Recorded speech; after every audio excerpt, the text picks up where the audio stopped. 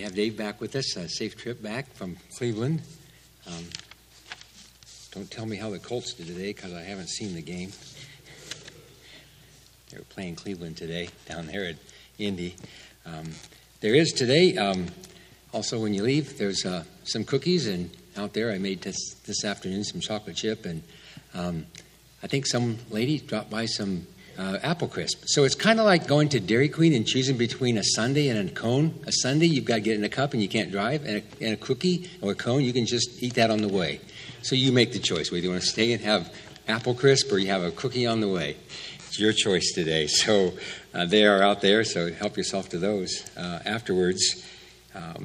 So today we're going to look at 1 Corinthians 7. We left off at verse 6 last week, pretty much unfinished to where we wanted to get, but we're going to try to cover 6 through 16 today.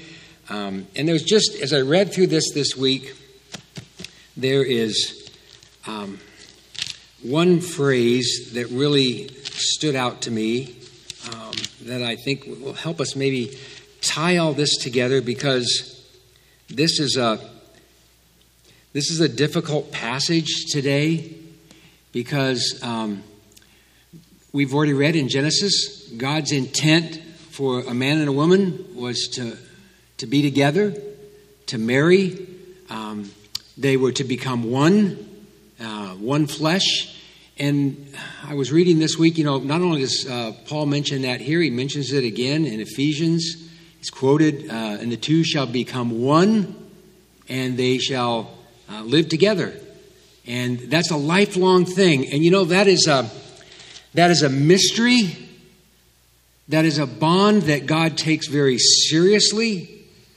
That bond is like unto our salvation, that we have the Spirit living within us, and we no longer are just floating out there as unbelievers or whatever, but we become one with Christ. And that's a mystery too, but it's something that by God's power and by God's plan and by God's purpose, those things take place. And they are a mystery, and they are powerful, and they are God's plan and God's purpose. And it's an amazing thing. And I say that because we know that God doesn't change. God is the same yesterday, today, and tomorrow. The world and its standards and its morals and its ethics, they change. But the standard of God is the same always. And I say that because in churches today and in the world today, the divorce rate is over 50% within and without the church today.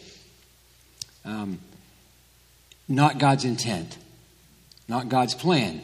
One important thing happened. Sin entered the world, and it's a mess because of sin.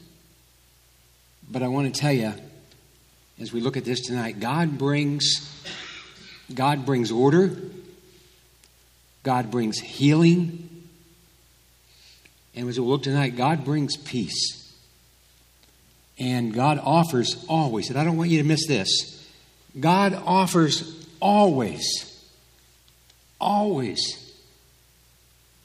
And I don't know who I'm talking to tonight, either on the airwaves or here, but God always offers grace and forgiveness. He just does. And we teach that to the children. There's nothing that we can do that is beyond the power of God to forgive if we truly come and humble ourselves and submit to His plan and His purpose. And His offer of salvation through Jesus Christ and His shed blood on the cross. We were just teaching the kids on Wednesday night about Ahab and Jezebel and Naboth's vineyard. What an awful thing. And at the end of that story, Ahab humbled himself and God forgave him. Would we do that? I don't think I would. But God did. It's not beyond God's grace and forgiveness. And so as we read tonight, we're going to read 6 through 16. And the phrase that I want to kind of premise all that we want to talk about tonight is in the second half of verse 15, and it simply says at the last part of verse 15, it says, "But God has called us to peace."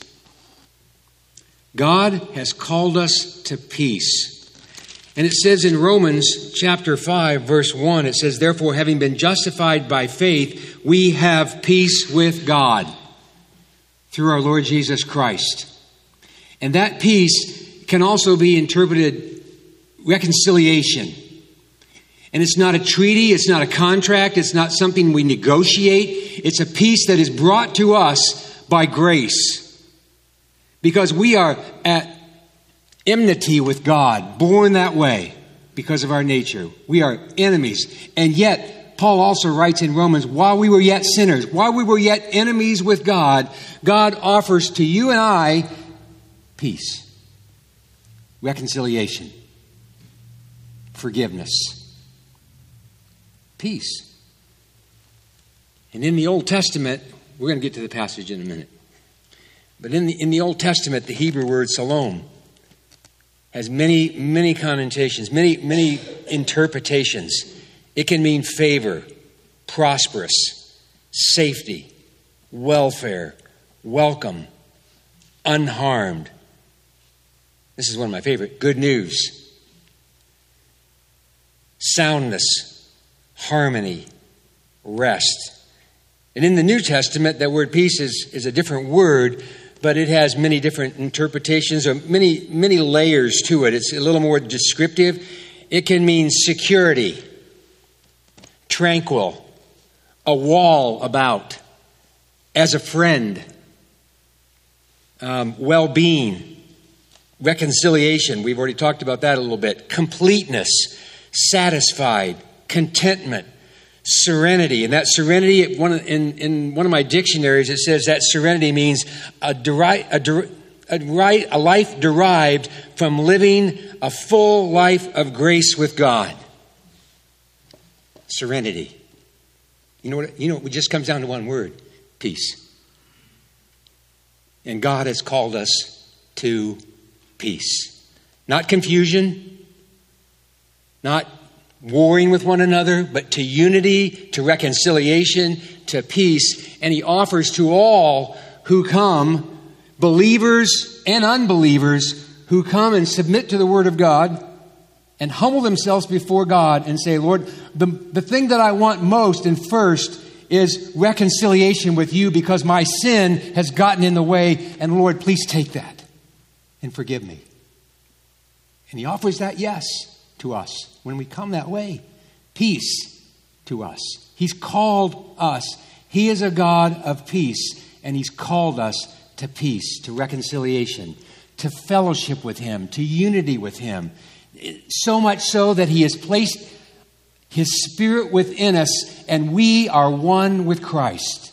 We receive that righteousness. It's a mystery. How can God do this?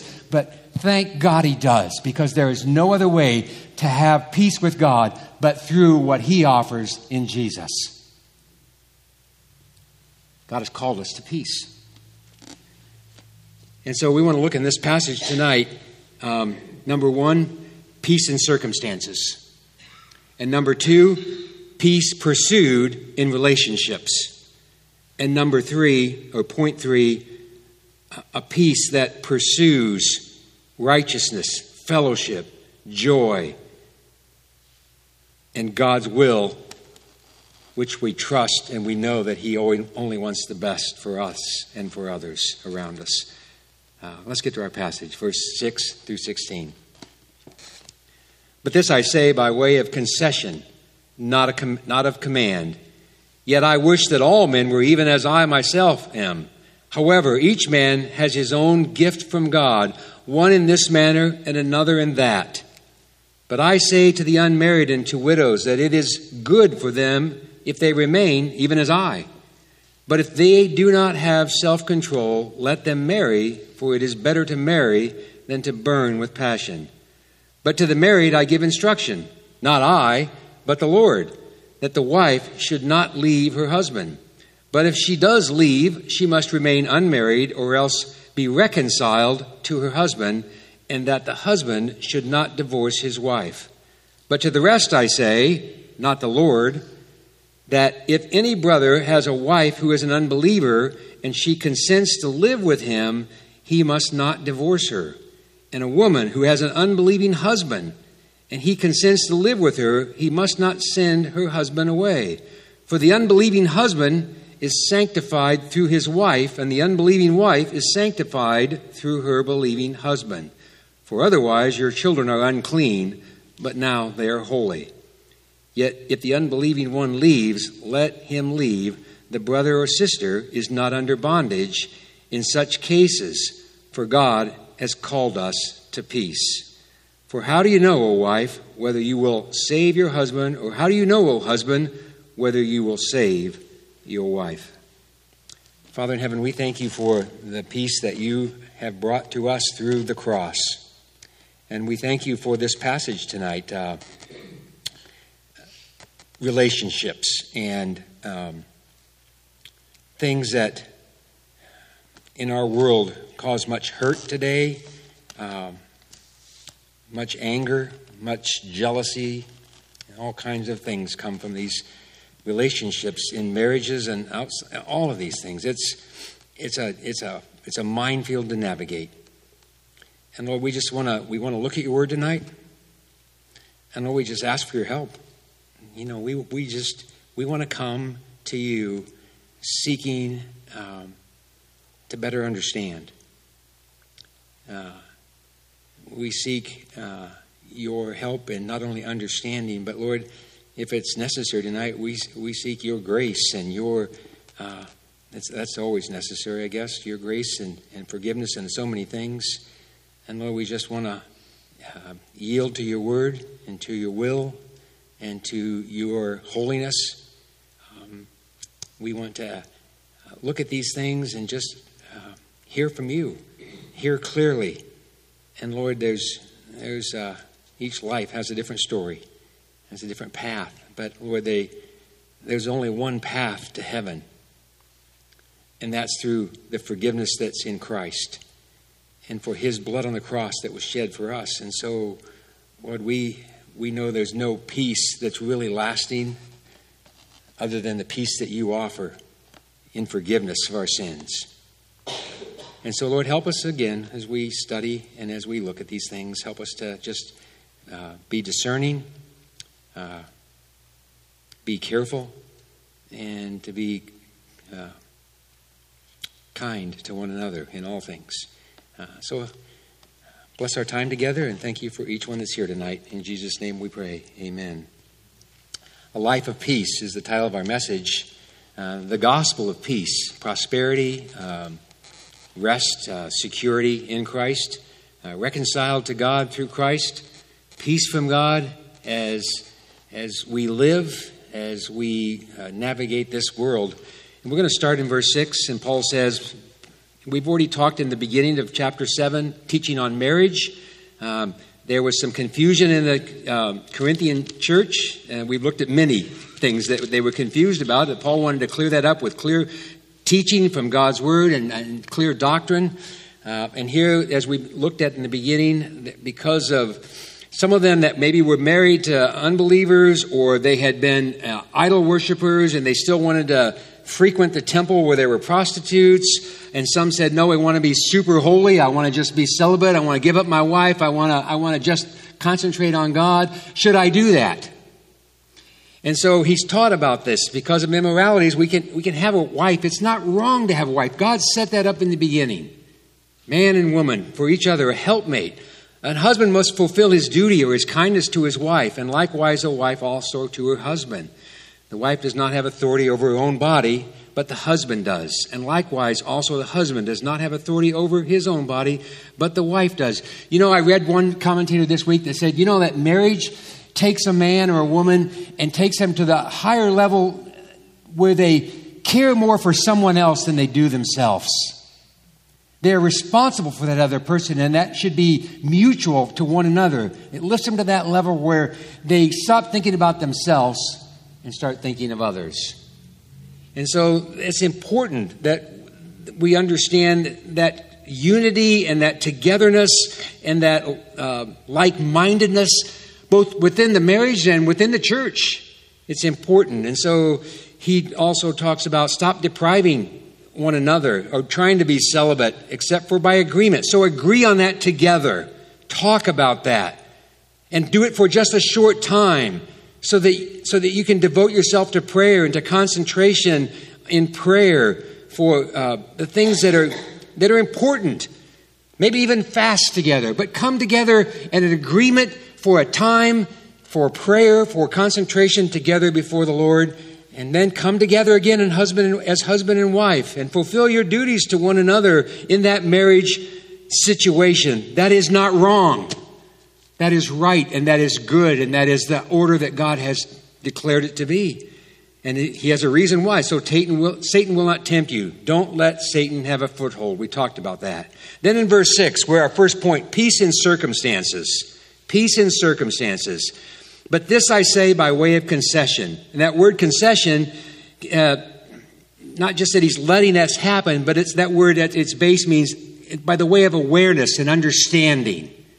By the way of awareness and understanding. Not a command, but just be aware of what's taking place, the temptations that are out there, and what the Lord has said about these things. You're still in that marriage. You're still committed to that, and to come together in agreement over things. So know what's happening. Know what's happening around you. Be aware of those things and understanding. It's not a command. In other words, you don't have to fast for a certain amount of times or pray for a certain amount of times or be celibate, but just be, by way of concession, in agreement and aware of what takes place and the temptations that come from that.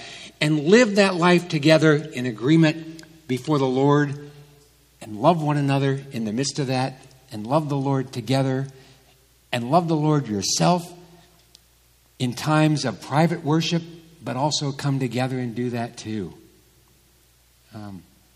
I'll tell you, there's nothing that'll bring you closer to your mate than to hold their hand and pray with them before the Lord. Agree on that. Know the temptations of denying one another, and just not by way of command, but just by concession. Be aware and understand what's taking place. So in life circumstances and what comes up, yet I wish all men that were even as I myself, Paul says. However, each man has his own gift from God, one in this manner and another in that. So, you know what he's saying there? In life circumstances, not everybody's the same. Newsflash. Not everybody's wired the same, thinks the same, made the same. But I'll tell you one way that we are all made the same. We all need forgiveness. But not everybody's gifted the same. Paul was gifted in many ways.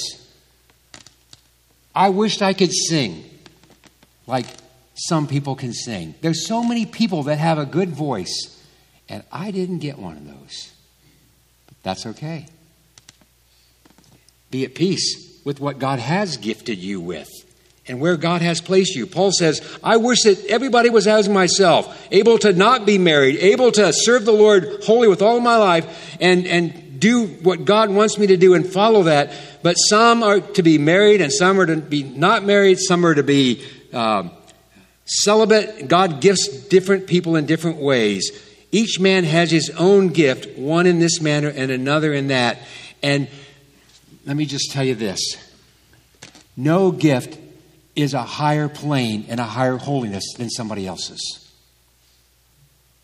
You know, some people think that if I go to the monastery and live that holy life and I think Pastor Bill talked a while back about a guy that just was in a monastery and only allowed to speak so many words. Oh, how holy. They're just way holier than everybody else. No, they're not. No, they're not. They may devote themselves to different things, but not higher than others, but what was good for the individual and his gifts. That's what Paul's saying. In life circumstances, in how you're gifted, live that gift out and live for the glory of the Lord. And some of those things with peace with God that we can look at in life circumstances is you can ask yourself, what honors God? What can I do that honors God? And as I live this life that God has gifted me to do, as I live it, what does it sanctify me? Does it grow me in my faith? And then thirdly, what builds up others around me? We can all do that. We can all do that. And he says, I wish that all were like me or gifted like me, but I know that's not true. Some have this gift, some have the other. One's not higher than the other. Each one is gifted. Each one is gifted in his own way by God. So he says, use that gift for God's glory. Use that gift in a way that honors God. Use that gift in the way that grows your faith and sanctifies you and grows you closer to God. And use that gift that builds up and encourages others around you. In life's circumstances, in other words, live at peace. Live at peace with God and with others. It's important to do that. In fact, it tells us, I think it's in Romans 12:18. It says, from our side, or from all that's possible for you, what? Seek to be at peace with all men. Seek to be at peace with all men. Seek that. You know, we see a world out there that is angry when somebody gets in their way. I just read last week about a road rage. A guy in a truck on an interstate. Somebody cut him off and he pulled his 18-wheeler up beside the pickup truck and rolled his window down and started throwing stuff at the pickup truck and caused a big wreck on the interstate. Because of what? Somebody got in his way for a few seconds. That's not peaceful. That's not how God would have us live in life circumstances. He would have us use our gifts to honor God, to glorify Him, and to grow our own faith and to build up those around us. And he also says in life circumstances, there in verse 8, he says, but I say to the unmarried and to the widows that it's good for them if they remain even as I. So the unmarried or those that are widowed or the widowers, you don't necessarily have to be married. To be single can be used of God in many ways. To be married can be used in God in many ways. Is there a good or a bad? Not necessarily. He says to the unmarried and the widows, don't rush in to be married again. My own dad made that mistake after my mom died. He rushed into another marriage, and it was a mistake. It was a mistake, and it caused heartache in his life and in our lives. And so, just be careful with that. Just know that you just evaluate that situation and don't be in a hurry. Honor God right where you are in life circumstances. Be at peace and content with that position that God has placed you in now. Unmarried or widows or widowers, remain even as I. But, Paul says, but in life circumstances, evaluate. If we do not have self-control, it's okay to marry too. Let him marry. For it is better to marry than to burn with passion. Or what? It's better to marry and be at peace with yourself and with God and live a life that honors God, either in married or unmarried. Be at peace with that. Be at peace before God with that first, and then be at peace with others around you. So it can go either way. You can be unmarried and be at peace. And if you say, I can't be at peace at this, I want a wife again, or I want a husband again, and I would look for that. Actually, I read one commentary I thought was really good this week. He says, don't try to look for that perfect person. Be that perfect person. Be that person that serves the Lord and is seeking the best for others around. Be that person.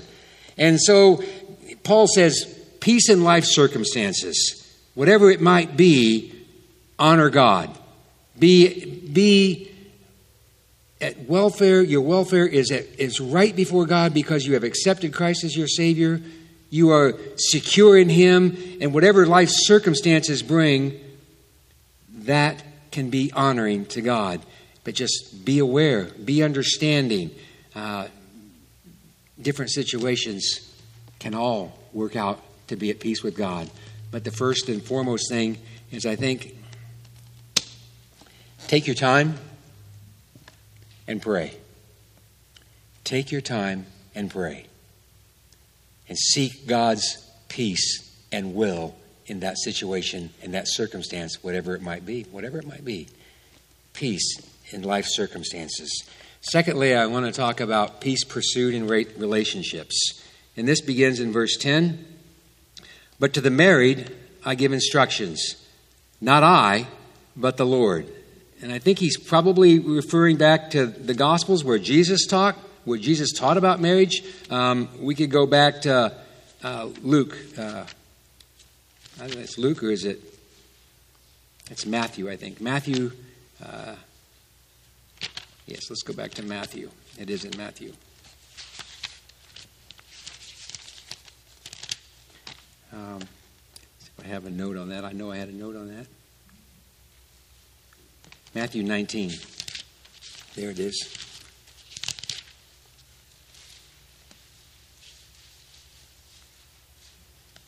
Matthew 19, verse 1, when Jesus had finished these words, he departed from Galilee and came into the region of Judea beyond the Jordan. And large crowds followed him, and he healed them there. Some Pharisees came to Jesus, testing him and asking, "Is it lawful for a man to divorce his wife for any reason at all?" And he answered and said, "Have you not read that he who created them from the beginning made them male and female, and said, 'For this reason a man shall leave his father and mother and be joined to his wife, and the two shall become one flesh.'"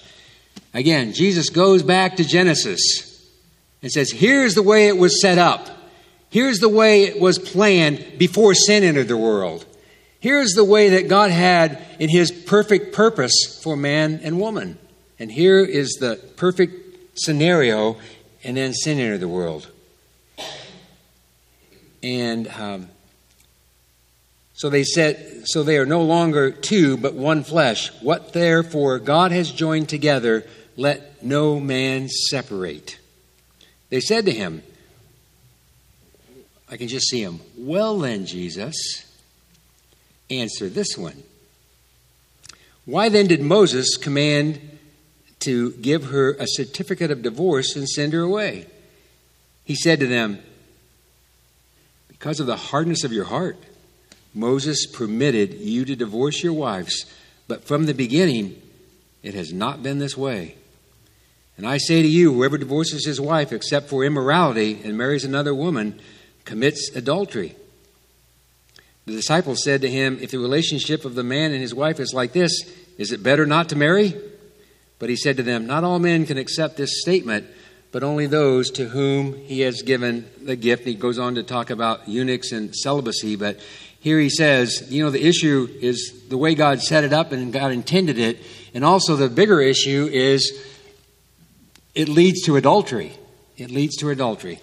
So that said, pursue righteousness or pursue peace in relationships. Verse 10. "But to the married I give instruction, not I, but the Lord Jesus gave these instructions, that a man should not leave her husband. But if she does leave, she must remain unmarried or else be reconciled to her husband. And that the husband should not divorce his wife."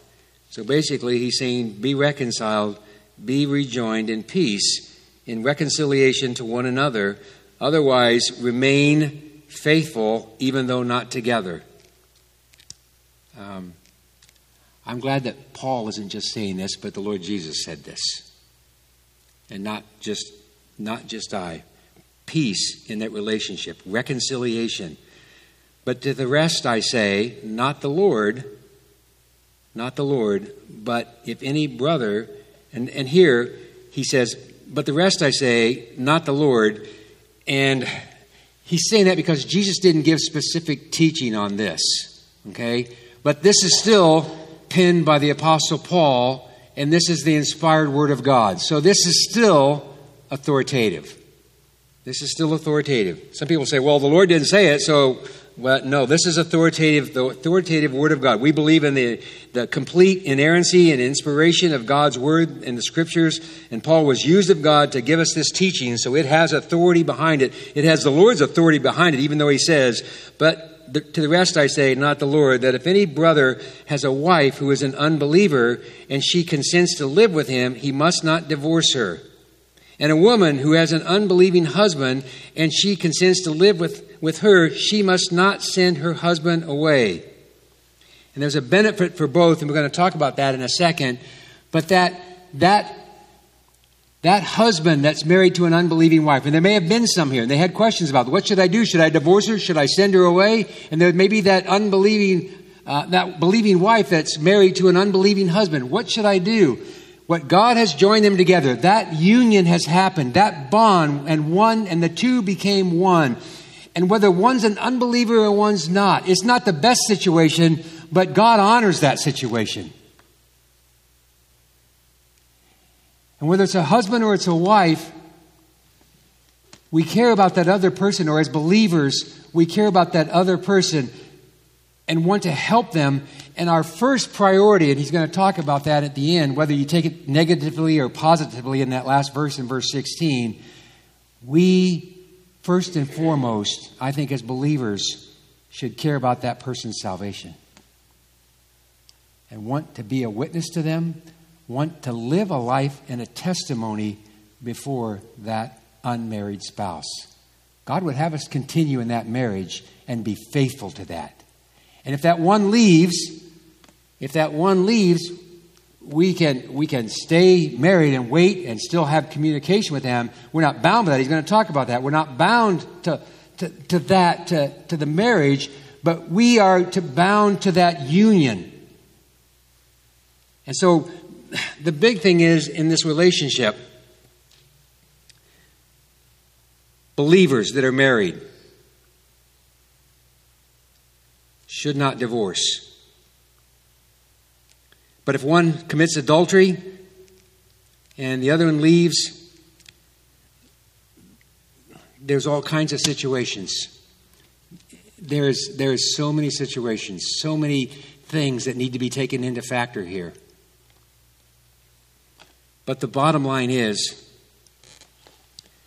we want to be at peace with God in our relationships. We want to care for others more than ourselves. We want to honor God in our lives. And whatever that looks like, or how that situation works out, we need to take that before the Lord and say, Lord, help me with this. Help me to understand this. Help me to navigate this. Help me to have peace with this. And Lord, most of all, help me to have courage to do what's right in your sight. And it does take courage sometimes. It does take courage. But God's teaching is clear on this. The marriage is to remain. And if they separate, he's not to marry another. And if he can be reconciled, he's to wait for that reconciliation. He should wait for that, not divorce his wife. Unless she has committed adultery, there's some factors, all kinds of factors. But the best scenario is to come back together and to be reconciled in peace before the Lord and to honor God in our relationships, in our marriages. And a woman has an unbelieving husband. She consents to live with her. Don't try to divorce her. Stay in there. Stay in that marriage. Don't send that husband away.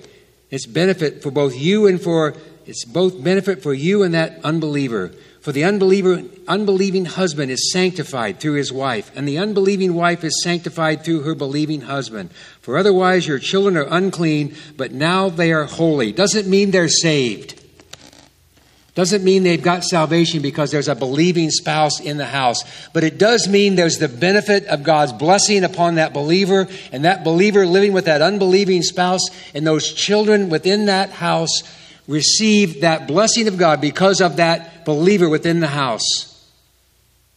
And I want to encourage you, if there's someone on the airway today or someone living in that situation, continue to be faithful to the Lord your God, at peace with him, and seek to bring that peace in, first of all, salvation for your spouse and for your children, that the peace that God brings is the only peace that lasts. It's the only peace that's eternal. The world offers you peace and hope and all those things, but they're over tomorrow. And we're looking for it again. God brings peace and serenity and security and a wall about you. Serve him and honor him. Grow in your faith. And build up those around you or lead them to the Lord. It's an important testimony you have, even if you don't talk about Jesus every day. It's an important testimony that you get up on Sunday morning and grab your Bible and go to church. It's important that they see you pray. It's important that they see you read that Bible, and it's important that they see you live what you say you believe before them. And that sanctifies that wife or husband. And that covers the children with at least the gospel message. And it's an important offering of peace in relationships that a believer can bring into that situation. Peace in circumstances. To the married Christian, no divorce unless for adultery. A Christian and an unbeliever, married, committed to honor God and to help others come to the Lord, and to bring them to an understanding of that peace that you have found in Christ, and its benefit for the unsaved in that household and for the children. And I want to tell you, children, you know that God can work in so many ways through kids. And that child hears that message of salvation, or mom can take him to a ABC Kids Club, or let him go to that Good News Club after school. And kids work in so many situations. They become little missionaries. They pray for mommy and daddy. They witness to their uncles and aunts and their grandmas and grandpas. Don't underestimate the power of a child.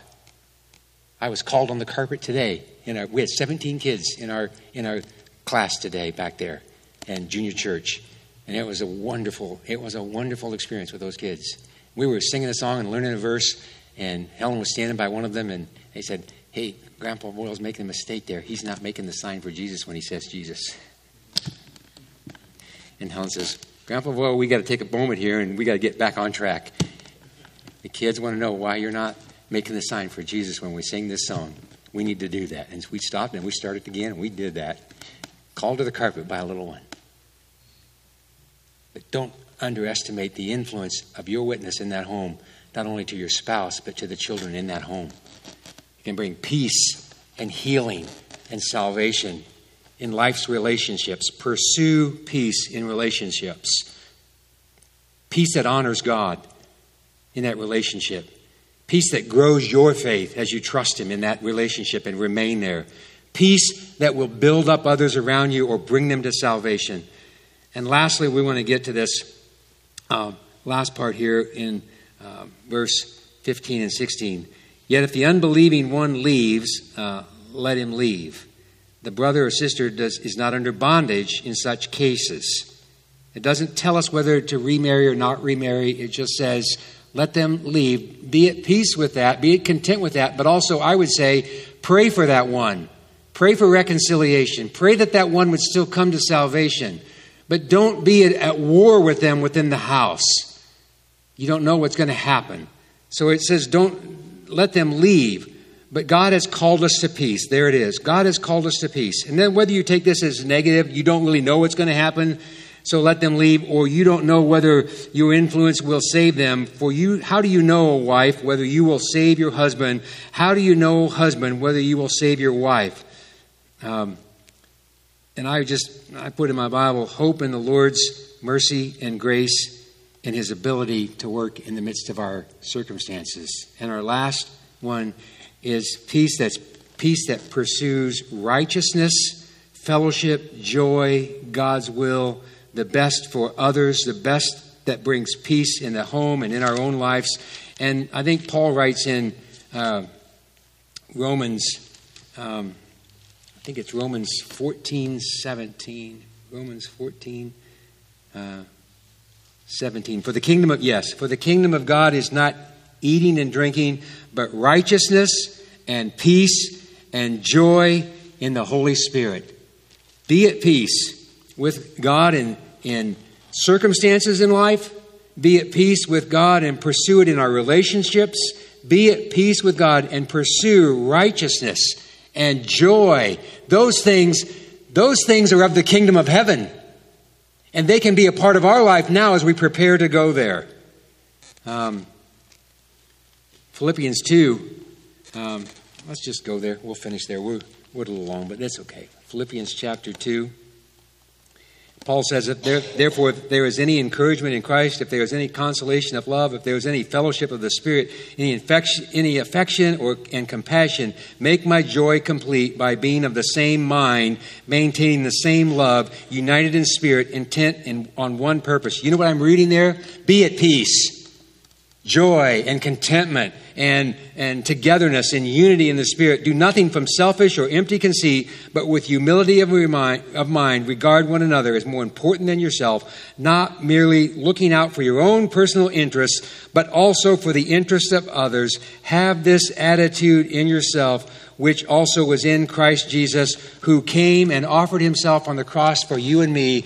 God is the God of peace, and the gospel is the gospel of peace in our lives. Seek that in our circumstances, whatever they might be, in our relationships, however that may look.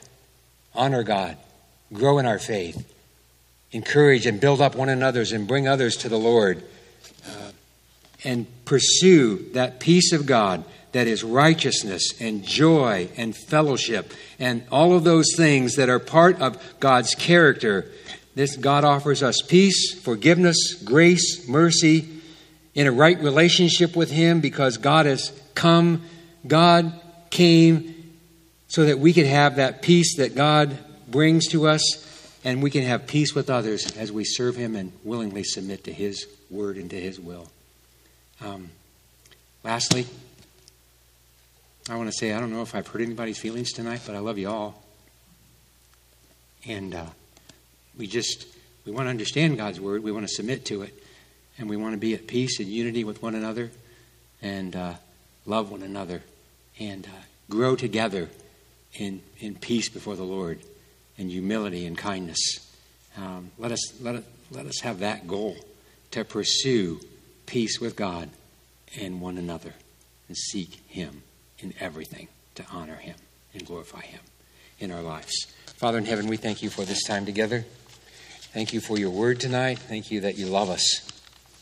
You came to offer us, we've talked about peace a lot tonight, but you came to offer us eternal life, salvation, the forgiveness of our sins, and yes, completeness and wholeness and satisfied in you first.